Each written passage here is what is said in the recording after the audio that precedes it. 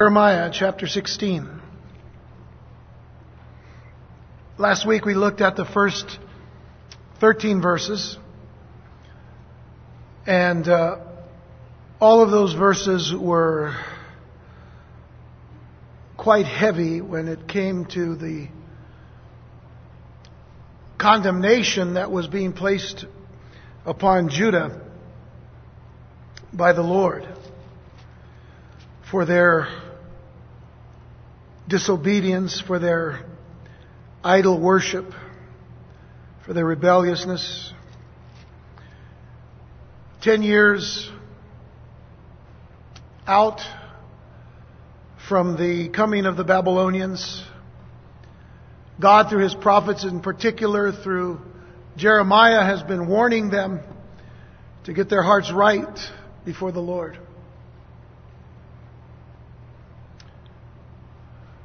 But they would not. As much as the prophet loved his people, God said, it doesn't matter how much you pray. He says, save your breath. Don't pray, because they're going to be judged.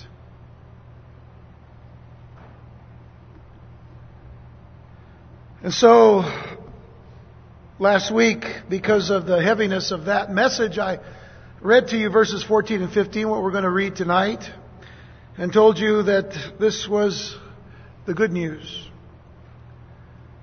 So let's look at verses 14 and 15, and then we'll pray, and then we'll get into our study.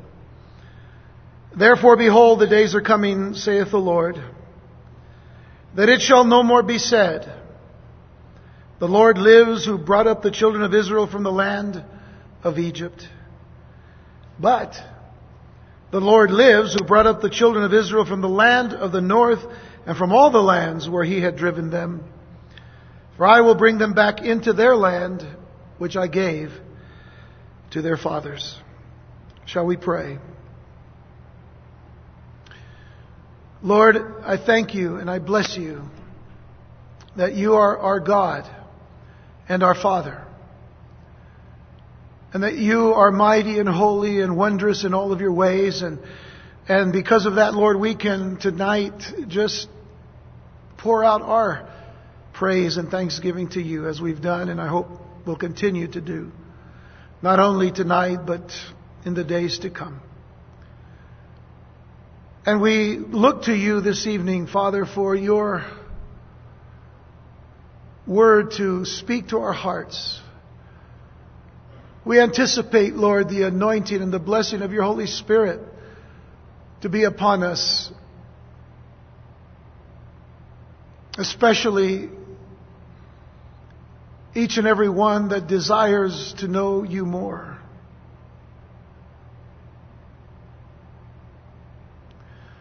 And desires to grow in Your grace and knowledge.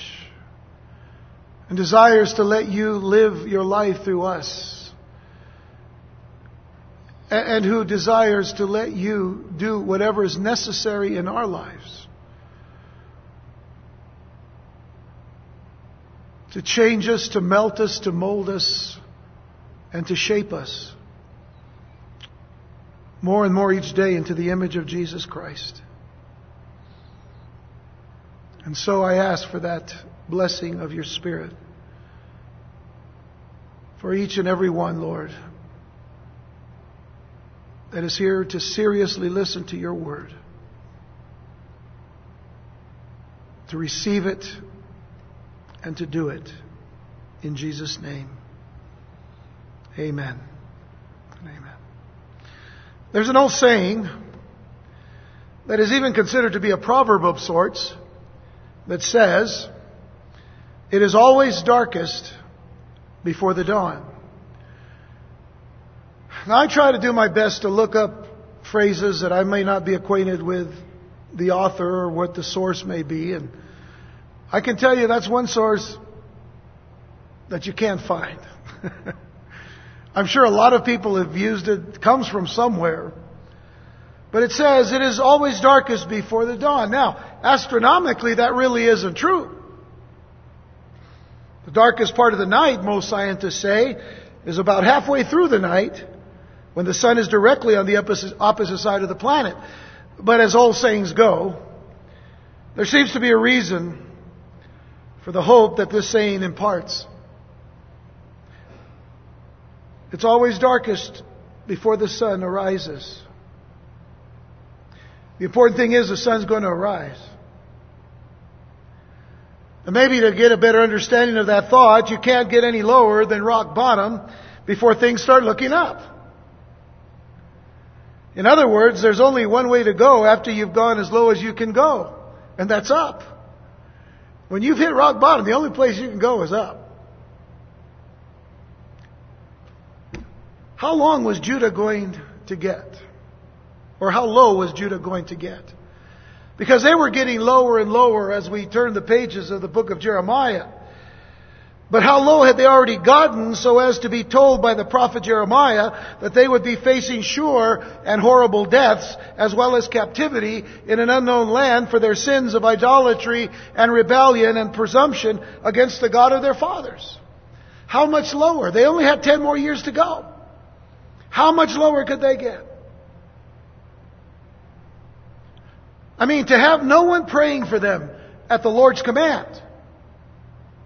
To have Jeremiah's life be an object lesson for the children of Judah, to show them that life as they knew it would be disrupted and leading to catastrophe, as we saw last week in the first 13 verses. To maintain their ungodly yet their comfortable lifestyle because false prophets had led them astray and their consciences in effect had died. Their consciences toward the things of God had died. All of this is to find Judah at its very lowest right before all the destruction breaks loose upon them.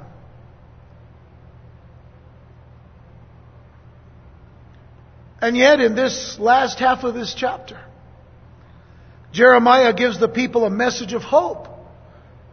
One day, he says, the exiles will return to their land, and it will be such a great deliverance that it will be looked upon as a second Exodus, and one that would surpass Israel's glorious exit from Egypt.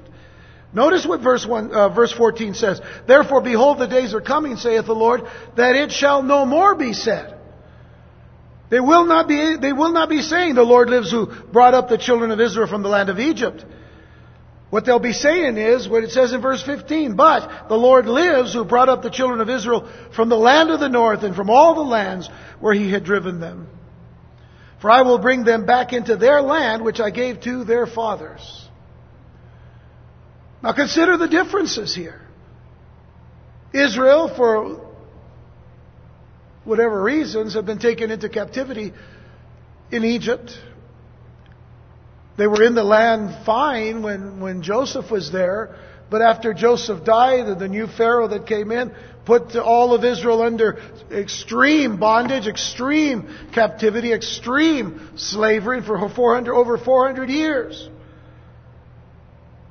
They lived in this condition until Moses came. Well, actually, Moses arose in Egypt, got out of Egypt, went out, met the Lord, came back with a directive to bring his people out of Egypt. And so that happened. But now they're not going to look back so far. A greater deliverance is going to come. They're going to look back on their second exodus, an exodus from Babylon and all the other nations to which God had deported them. This is, in a greater sense, a greater deliverance because they put themselves in that bondage. They put themselves in that captivity. They put themselves in that burden of punishment because they refused to be obedient to God. They refused to listen to what God's Word had to say. So a greater exodus, a greater deliverance, a greater exit takes place. The Lord promised to bring His people back into the promised land anyway. How many times did the Lord promise? Well, these are just a couple of examples, but listen to the prophet Isaiah. You go back to the book of Genesis and the Lord, even in Genesis 12, talks about bringing them back into the land.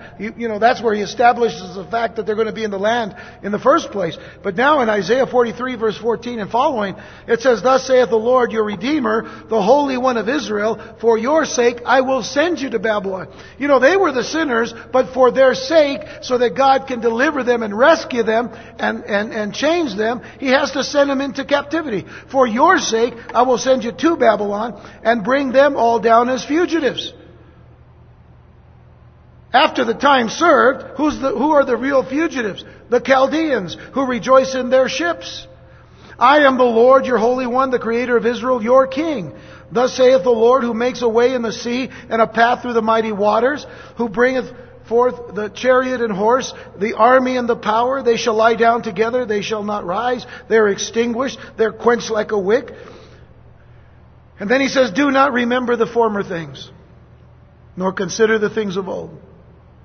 Behold, I will do a new thing." You see, deliverance from Babylon was a new thing. "Behold, I will do a new thing. Now it shall spring forth. Shall you not know it? I will even make a road in the wilderness and rivers in the desert. The beasts of the field will honor me, the jackals and the ostriches, because I give waters in the wilderness and rivers in the desert to give drink to my people, my chosen. This people I have formed for myself. They shall declare my praise." When you think that God is through with His people, God stands up and He says, "I'm not done yet."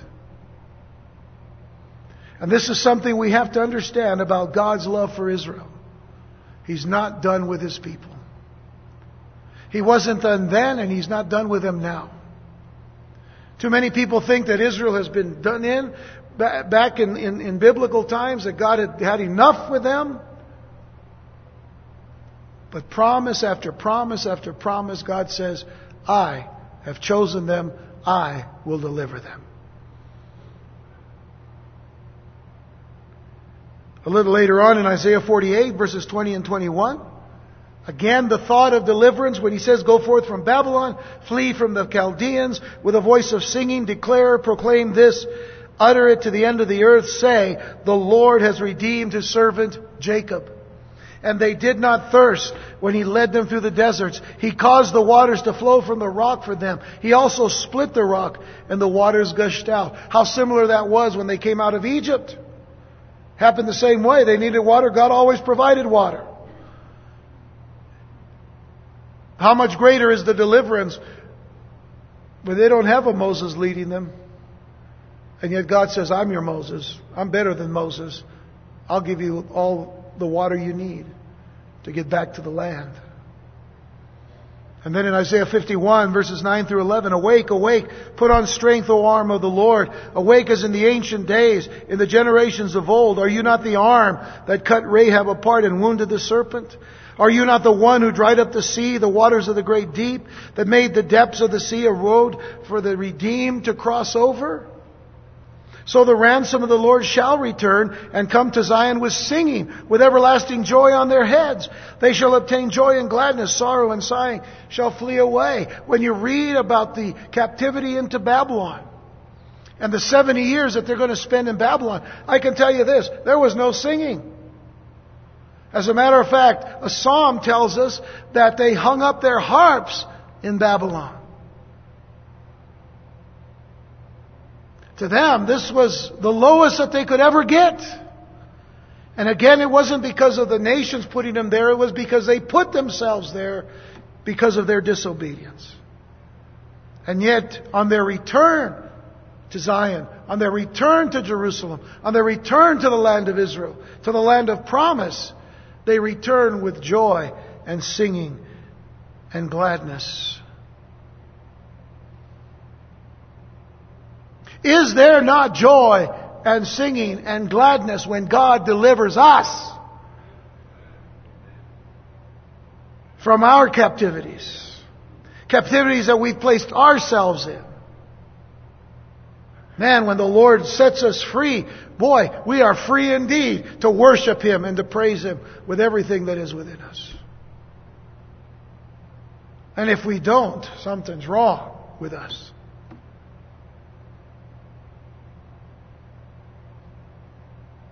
I think there's a heart that has to be generated by God. By His mercy, by His grace. It generates us. It motivates us. It energizes us.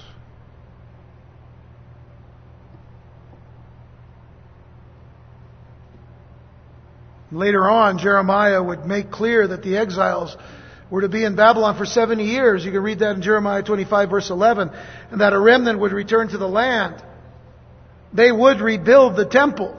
And they would once again establish the nation. This is what we're going to be seeing as we move along in the book of Jeremiah. Even though Jeremiah, for the most part, is still preaching and telling them this is what's going to happen to you, and it's going to happen. But in Jeremiah 23, again, these are the bright spots along the way.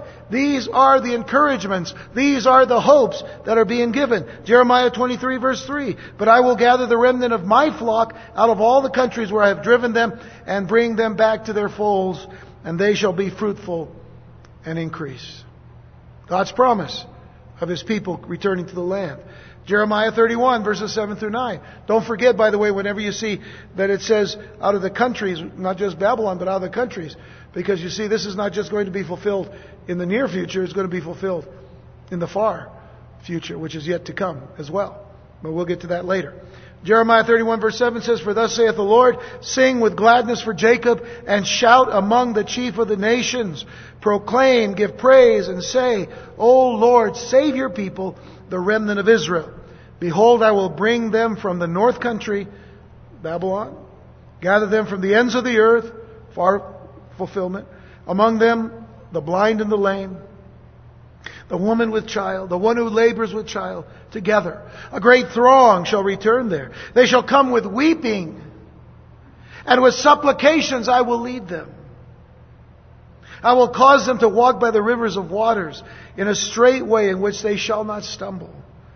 For I am a father to Israel, and Ephraim is my firstborn. And so right in the middle of all this judgment, in the first half of chapter 16, and right in the middle of a blackness that was so deep and so dark, that we see the light of God shining through. Spiritually speaking, it is the darkest before the dawn. But the people were going into captivity. But they were also going to return home once again. And the Lord tempers His judgment with grace. The Lord tempers His judgment with grace and with mercy and with hope. The people would return as a chastened people, never again to turn to the idols of the Gentile nations any longer. The captivity worked, in other words. From that standpoint, the captivity worked. They weren't going to mess with idols anymore. Now that was the good news. But even though there would be deliverance for Israel in the distant future, she would still have to count on judgment in the near future. So when we get back to verse 16 now, so we're given a little bit of light there in verses 14 and 15. We get back to verse 16 and it says, Behold, I will send for many fishermen, says the Lord, and they shall fish them. And afterward I will send for many hunters, and they shall hunt them from every mountain and every hill and out of the holes of the rocks. For my eyes are on all their ways. They are not hidden from my face, nor is their iniquity hidden from my eyes. And first I will repay double for their iniquity and their sin, because they have defiled my land. They have filled my inheritance with the carcasses of their detestable and abominable idols. Now, you'll have to understand that as you look at this particular phrase, you may be thinking, is he talking about the Babylonians or is he talking about Judah? Well, in effect, he's really talking about both. But in particular, he's talking about Judah. Because the images that the Lord used to describe the way the Babylonians were to come and capture His people here was quite vivid. The fishermen, the use of the metaphors of fishing and of hunting and even banking, by the way. The Lord would be summoning fishermen who would cast their nets and catch the Jewish people, and not one of them would escape.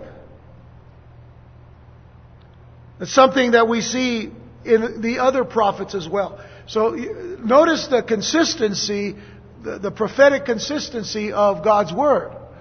For example, Ezekiel 12 verse 13, I will also spread my net over him, and he shall be caught in my snare. I will bring him to Babylon, to the land of the Chaldeans, yet he shall not see it, though he shall die there. That's actually speaking of Zedekiah, the king that's going to be king when the Babylonians come. But in effect, he represents all of the people. And God uses that same phrase of a net over him as a fishing net. And remember, the Chaldeans were fishermen. We'll see more of that as we go. Amos chapter 4 verse 2.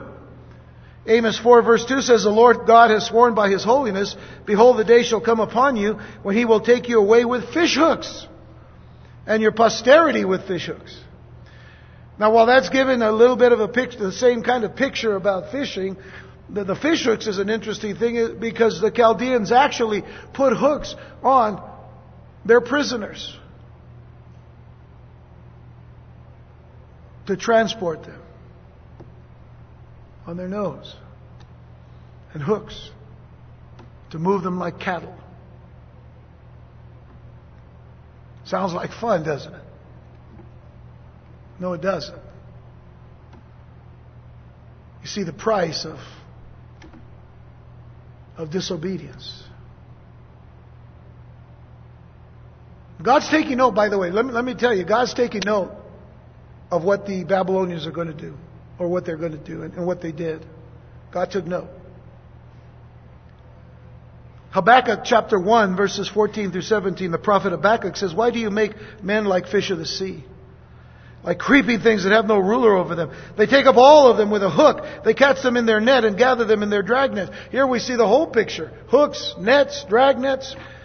Therefore they rejoice and are glad. And therefore they sacrifice to their net and burn incense to their dragnet. Because by them their share is sumptuous and their food plentiful. Shall they therefore empty their net and continue to slay nations without pity? Habakkuk was a little perturbed with what God was allowing. Chapter 2, by the way, we don't have time, we'll study it when we get there, but chapter 2, God speaks and sets Habakkuk straight about what's going on. But it gives you a picture now of the consistency, the usage of the images and the metaphors. Even though they weren't metaphors, I mean, in essence, they were fishers of men, but not like fishers of men as Jesus wants His disciples to be. That's the total opposite. The Babylonians were fishers of men so that they could put them into captivity. God wants us to be fishers of men to bring people out of captivity into freedom in Christ. That's the kind of fishers we need to be. I guess in a way it's catch and release. Those who are fishermen know what I'm talking about. Catch and release unto the Lord Jesus Christ. But they would also come as hunters to hunt down the people throughout all of the southern kingdom of Judah. And I want you to go back to Amos for just a moment. Amos chapter 9, verses 1 through 4. And again, you see a little bit of this picture here. I saw the Lord standing by the altar, and He said, strike the doorposts, that the thresholds may shake, and break them on the heads of them all. I will slay the last of them with a sword. He who flees from them shall not get away, and he who escapes from them shall not be delivered. Though they dig into hell, from there my hand shall take them. Though they climb up to heaven, from there I will bring them down. And though they hide themselves on the top of Carmel, from there I will search and take them. Though they hide from my sight of the bottom of the sea, from there I will command the serpent, and it shall bite them. Though they go into captivity before their enemies, from there I will command the sword, and it shall slay them. I will set my eyes on them for harm and not for good. Now again, remember the picture. God says they're not going to escape this punishment. And He uses the Babylonians as fishermen and even as hunters, so that none will escape. All will go into captivity. Because there were some who ran up into the hills of Carmel, and they were chased down and taken into captivity from there. So as we read verse 17 then, and look at verse 17 for just a moment. As we read verse 17, we're reminded that nothing the children of Judah did, and nothing that we do, was or is hidden from God. He sees everything we do. And even the thoughts and the intents of our hearts, God sees. You know, when we were kids, our parents would say, God sees what you're doing. And to some extent we were scared, Well, we should have been. Because that was real. It was true. Our parents may have just been threatening. But God really does see us. God really does see everything. He sees the thoughts and intents of our hearts. He sees what's going through your mind right now. He sees that some of you aren't even paying attention to what I'm saying.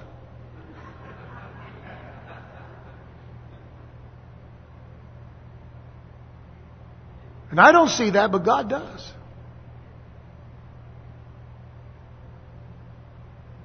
Hebrews chapter 4 verse 13 makes that clear. And there's no creature hidden from His sight, but all things are naked and open to the eyes of Him to whom we must give account. By the way, I would take note of that last phrase, to whom we must give account. Because I tell you right now, it's time for the church to pay attention to what God's Word has to say. From Genesis to Revelation, especially what God has to say about these end times. We better pay close attention, because we are going to give account. Peter tells us in one of his letters that judgment first comes to the house of God. What does that do to people when they read that? Or do they just put that away? Is that one of the scriptures that people say, well, you know what? There's just some things that we just don't want people to be, have their toes stepped on. So, we look for the nice things in the scriptures. Listen, we got to read the scriptures rightly and rightly divide them, because God's coming, Christ is coming, and we need to get ready. And the church needs to be ready, because the Bible says there in 1 Peter, the judgment first begins in the house of God. And if that's the case, what's going to happen to those who aren't in the house of God? So if it's going to begin first with us, secondly, it's going to go out into the world. There's no creature hidden in His sight, but all things are naked and open to the eyes of Him to whom we must give account. Let's take that reality. Let's take that as reality, and let's consider it, and let's ponder it, let's pray about it, let's search the heart, and say it's about time we start getting ready for the Lord's return. As for the banking metaphor, that's clearly seen in verse 18. Look at verse 18. And first, it says, I will repay double for their iniquity and their sin, because they have defiled my land. They have filled my inheritance with the carcasses of their detestable and abominable idols. If the fishermen miss catching some, even though we notice that it tells us they're not missing anybody. But even if the fishers miss catching some, the hunters would track the rest down. And why? Simply because the nation owed a great debt to the Lord for the way they had treated God's law and God's land. And may I add one other thing. The way they had treated God's law, God's land, and God's love. How do you treat God's law or God's word? How do you treat God's love towards you? You see, in the book of Deuteronomy, God tells His people, you didn't love me first. You didn't choose me. I chose you. In essence, what He's saying is, I loved you first. You didn't love me first. I loved you first. And chose you first. So how do we treat that love of God? How do we treat the law of God?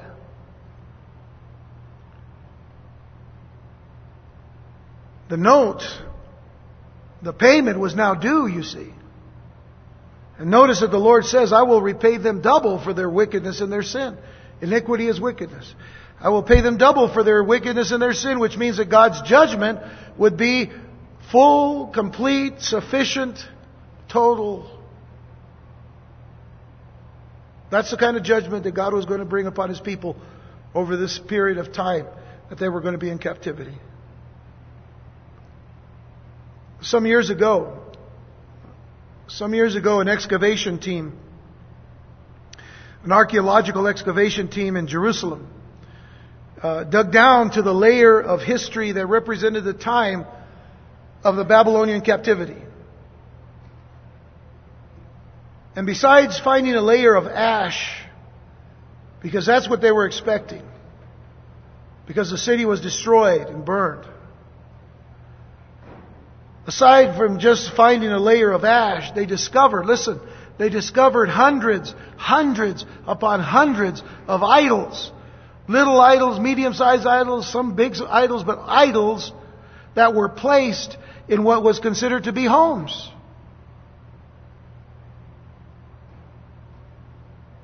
And so here we see the evidence for God's judgment. Their idolatry. Go back to the Ten Commandments given on Sinai. What was it?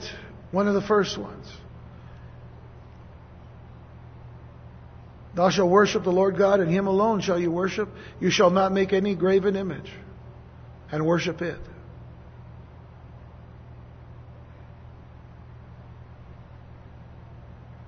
This was it. God had had enough. How patient had God been?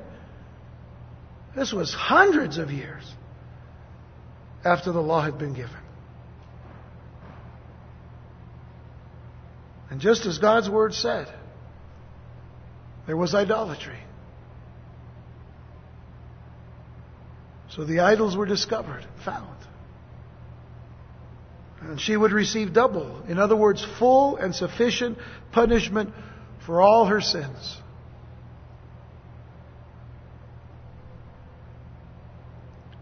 And when you get to Isaiah chapter 40, verse 2,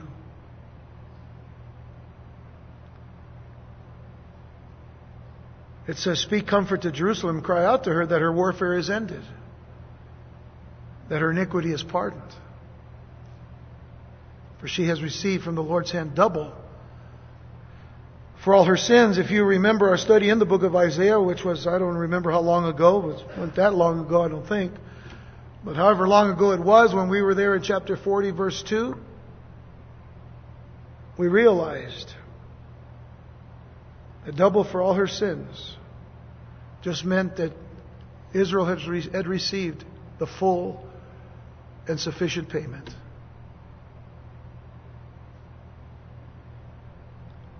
And so at this point we return to the statement of hope. This time adding the coming of the Gentile nations from the ends of the earth to worship the true and the living God of Israel. So now in verse 19, notice a little change of direction. A little change of who's speaking and who's directing here. Verse 19, "O Lord, my strength and my fortress." Now it is a word spoken to God, so it is Jeremiah more than likely. "O Lord, my strength and my fortress, my refuge in the day of affliction. The Gentiles shall come to you from the ends of the earth and say, surely our fathers have inherited lies, worthlessness, and unprofitable things. Will a man make gods for himself which are not gods?" And then in verse 21, God speaks and says, "Therefore, behold, I will this once cause them to know. I will cause them to know my hand and my might, and they shall know that my name is the Lord." Now some believe that verses 19 and 20 are a song composed by Jeremiah for the Lord. And it is significant that Jeremiah was given the wonderful privilege of seeing into the future and catching this glimpse of a glorious day when the entire world would know the Lord. You know, if we just kind of look at the global situation today, we would wonder how many nations at all at present time, by their leadership and by their governments, would even give credence to God, would even give any kind of attention to God. You know, we'd have to say very few. And that great organization in New York City called the UN, you know, the United Nothingness, because that's all it is. It says United Nations, but it's just United Nothing. It seems like their only purpose of existence is to find within a year as many times as they can to condemn Israel for things that Israel's only doing to protect themselves. Condemnation after condemnation after condemnation. When they let Ahmadinejad come and speak at their rostrum, as it were, at their podium. The president of Iran, by the way, if you don't know who Ahmadinejad is. And to spew his poison and to spew his hatred for Israel from that place, and no one condemns him. And to have him stand there and all of a sudden give some revelation of the Muslim Messiah coming. This happened a couple of years ago, by the way. And people giving him tours of New York City and taking him here and there and being a guest of our own nation. Makes you wonder. This world is really wacky. Especially the United Nothing. Because they don't do a thing.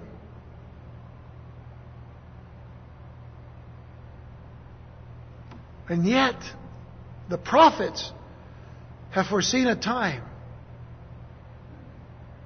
when nations of the world will gather, not in New York City, not in Brussels, Belgium, not in the Netherlands at The Hague, not in Moscow, not in Egypt, in Cairo, certainly not in Tehran, Iran. But the nations of the world will gather in Jerusalem. And they will come to worship the Lord. We're thinking, when's that going to happen? And more importantly, how is that going to happen? Yet Jeremiah was given this privilege of seeing into the future. And by the way, for us, not too far into the future. I mean, it's, you know, for him it was a long distance look, but now it's a lot closer for us. Of the glorious day when the entire world will know the Lord. I mean, this passage here that we've been studying is a clear reference, first of all, to the Messianic kingdom.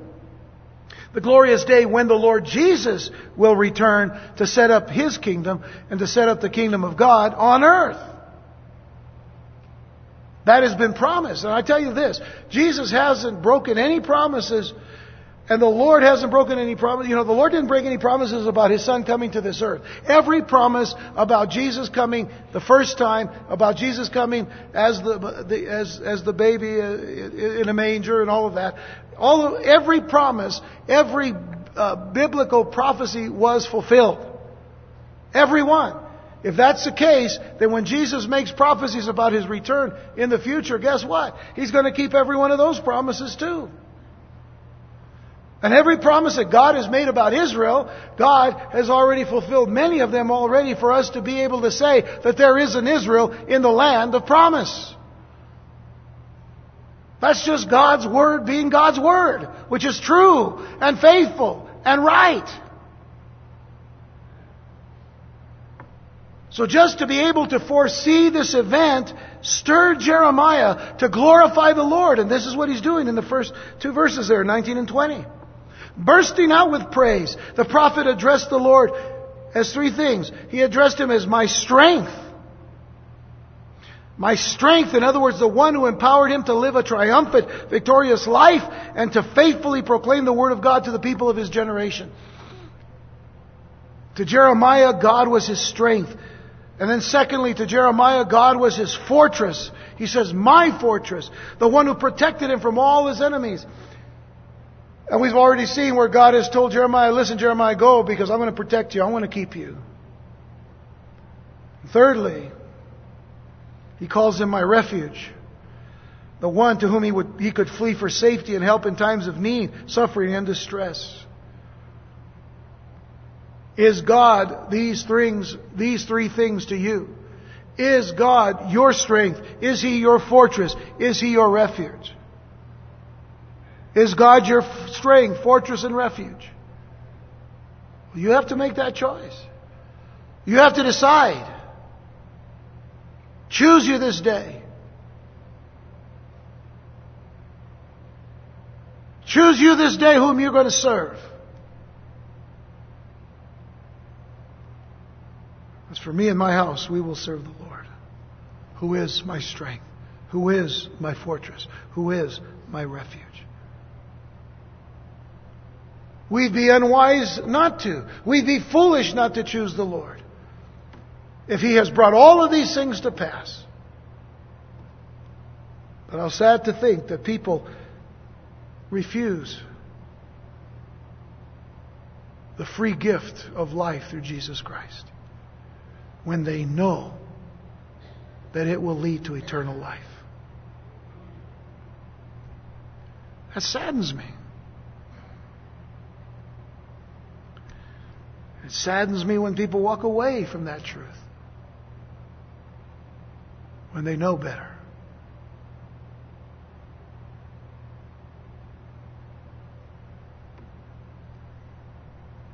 When you need strength for this life, you won't find it anywhere but in Christ Jesus. When you need a fortress in your life, you won't find any greater than Jesus Christ. When you need a refuge, you won't find a better place to be than in the very arms of Jesus Christ, the Lord. Next, the prophet mentions that the nations would come to the Lord from the ends of the earth, confessing the futility of their lives and the lives of their forefathers, admitting that their idols were worthless. Isaiah and Zechariah had the same vision as well. Isaiah chapter 2 verses 1 through 5 says, the word that Isaiah the son of Amos saw concerning Judah and Jerusalem. Now it shall come to pass in the latter days that the mountain of the Lord's house shall be established on the top of the mountains and shall be exalted above the hills, and all nations shall flow to it. Where is that? That's Zion. That's Jerusalem. And all nations shall flow to it. Many people shall come and say, come and let us go to the mountain of the Lord, to the house of the God of Jacob. He will teach us His ways, and we shall walk in His paths. For out of Zion shall go forth the law, and the word of the Lord from Jerusalem. He shall judge between the nations and rebuke many people. So, in essence, not all nations come. But nations will be judged, people will be rebuked. They shall beat their swords into plowshares, their spears into pruning hooks. Nations shall not lift up sword against nation, neither shall they learn war anymore. O house of Jacob, come and let us walk in the light of the Lord. You know, people want peace today, but there will be no peace until Jesus Christ sits on the throne in Jerusalem and rules and reigns for 1,000 years, as the Bible promises, predicts, and prophesies. There will be no peace. You see, that was one of the directives, or maybe one of the goals of the United Nations But have they kept the peace? They haven't kept the peace. No one can. And we can't go around the world saying that we now are going to do everything we can to bring peace to the world. We can't do it. Because there's only one Messiah, by the way. And His name is Jesus. He's the Messiah. One Messiah. Zechariah 8 verses 20 and 23 says, or through 23 says, Thus saith the Lord of hosts, peoples shall yet come, inhabitants of many cities. The inhabitants of one city shall go to another, saying, Let us continue to go and pray before the Lord, and seek the Lord of hosts. I myself will also go, or will go also. Yes, many peoples and strong nations shall come to seek the Lord of hosts in Jerusalem, and to pray before the Lord. Thus says the Lord of hosts, In those days 10 men from every language of the nation shall grasp the sleeve of a Jewish man and say, Let us go with you, for we have heard that God is with you. You know, there's an interesting scripture. I shouldn't even call it scripture. There's an interesting verse in the Quran, or the Quran. It talks about trees speaking out. When the jihad against Israel is at full force, that trees will speak out and say, Come over here, there is a Jew hiding behind me. But what do we see in God's Word? Notice the difference. Notice the difference. In those days, 10 men from every language of the nations shall grasp the sleeve of a Jewish man and say, Come on, buddy, we're going to beat the crud out of you. No. It says, Let us go with you, for we've heard that God is with you. What a difference.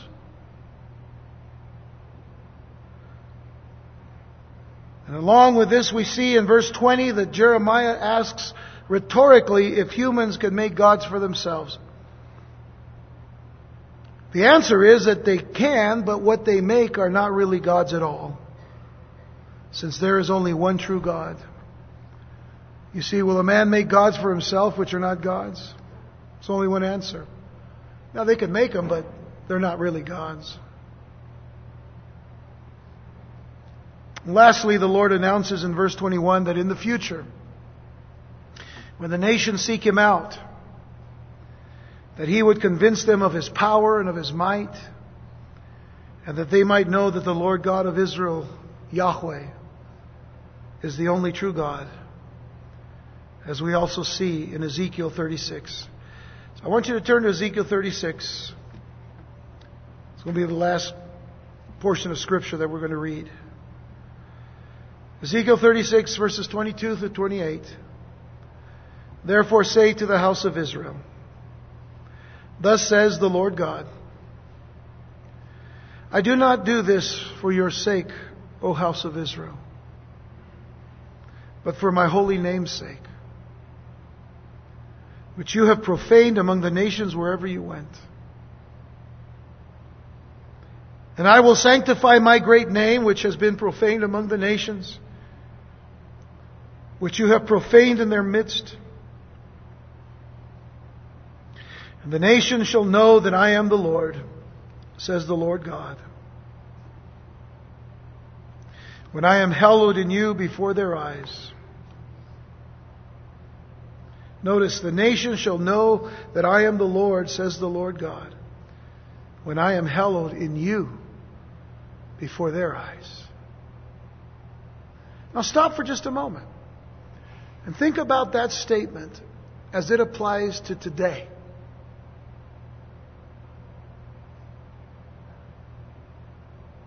We in the body of Christ, we in the Church of Jesus Christ, are not only to have the knowledge of God, but we are to have the very presence of God in our lives. We are not only blessed with the Holy Spirit with us and upon us, but we are blessed with the Holy Spirit in us. We cannot say that Jesus is Lord without the Holy Spirit. Therefore, there is that presence of the Spirit in our lives each and every day. We've been called as the children of God to have the mind of Christ. We've been called to be a light to the world, to be salt to the earth, to be different than the world. And where am I going with all of this? For God to say to them, to His people,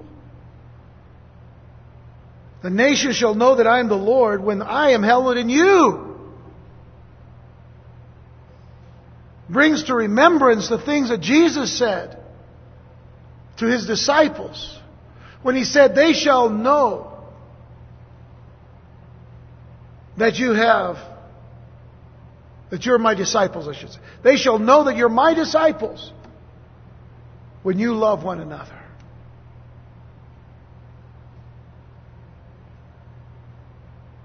In loving one another, as Christ has commanded us to do, what happens? We are in obedience to Christ. We are in obedience to God. But more than that, it reflects the fact that we honor God by loving one another. Because if He commanded us to do that, our obedience to do that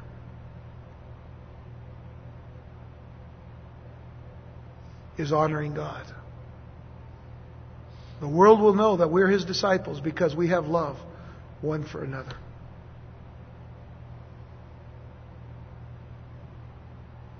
And His people are told, when I'm hallowed in you before their eyes, when they see that you really are serious about your commitment to Christ, when they see that you really love the Lord with all your heart, soul, mind, and strength, the nations shall know that I am the Lord.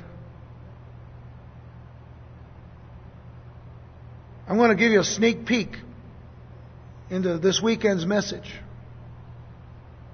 So you guys are just, and you don't even have to pay for it. It's free. Sneak peek. Major question. Jesus told His disciples, I no longer call you servants, but friends. Now think about it. Think about the question. Are you a friend of the Lord? Or are you just an acquaintance? Do you know that there's a major difference? There's a major difference between being a friend of the Lord and being just an acquaintance. You may know the person a little bit. That's an acquaintance. You know them a little bit. Maybe you know most of your neighbors are like acquaintances. You know them as acquaintances, but you'll really know them.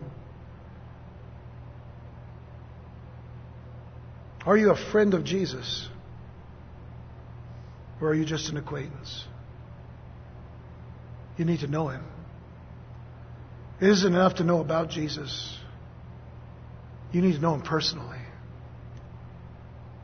You need to have a personal relationship with Jesus Christ. And it's nothing to be putting off. Do you know when the last day is going to be? Let me ask you this. Do you know when your last day is going to be? You don't know, do you? You don't even think about it until you go to a funeral. And somebody dies. And if the preacher does his work, he gets you to focus on what death is.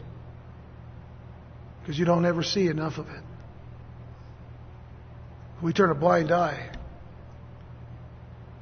When death comes, it affects us all. And it makes us think of our own mortality. It makes us think, is this all there is to life? Well, is it? Is it all there is to life? We can act like, I live for the day and, eat, drink, and be merry because what? Tomorrow you might die.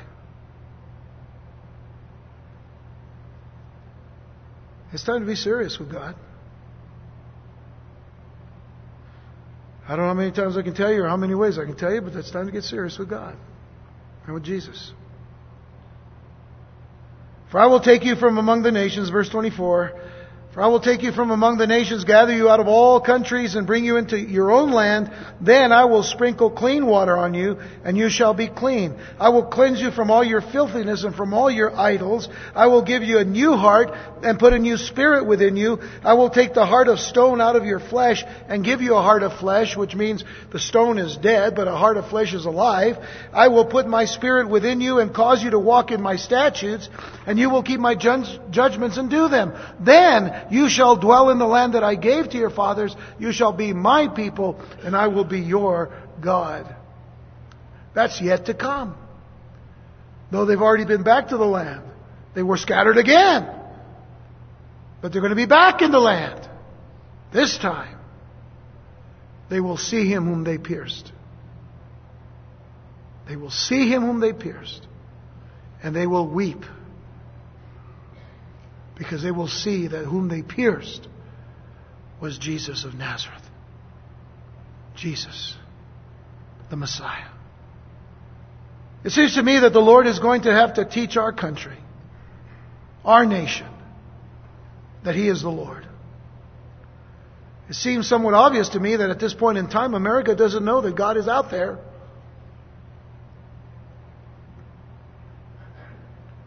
And I speak as a whole, not so much the fact that I know that there are many people who love the Lord in this country.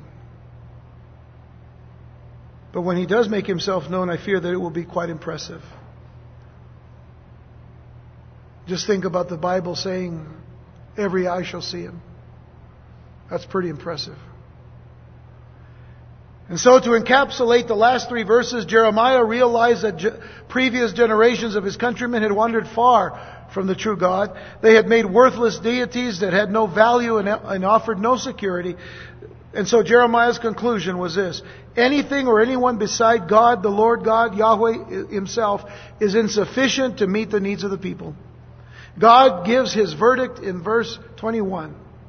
Since the prophet had decided to be His dedicated vessel, God would work with him and empower him.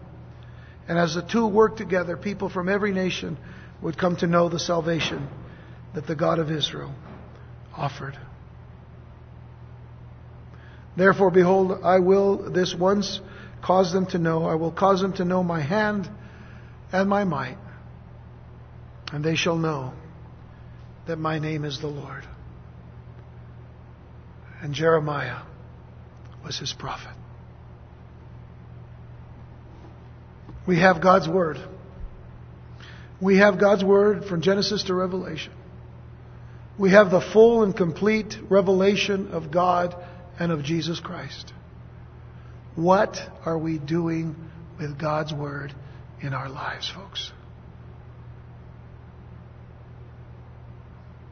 Judgment first begins in the house of God. We need to be faithful. Faithful in prayer, faithful in study, faithful in Bible reading, faithful in proclaiming and declaring the gospel, faithful in just living our lives simple and plain, but living it simply for the glory of Jesus Christ.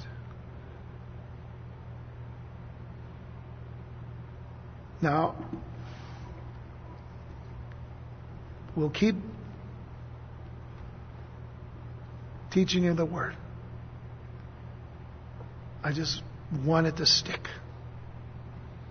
Not just up here, but most importantly, in your hearts. Because that's where God meets us. That's where the Lord meets us. Let's pray.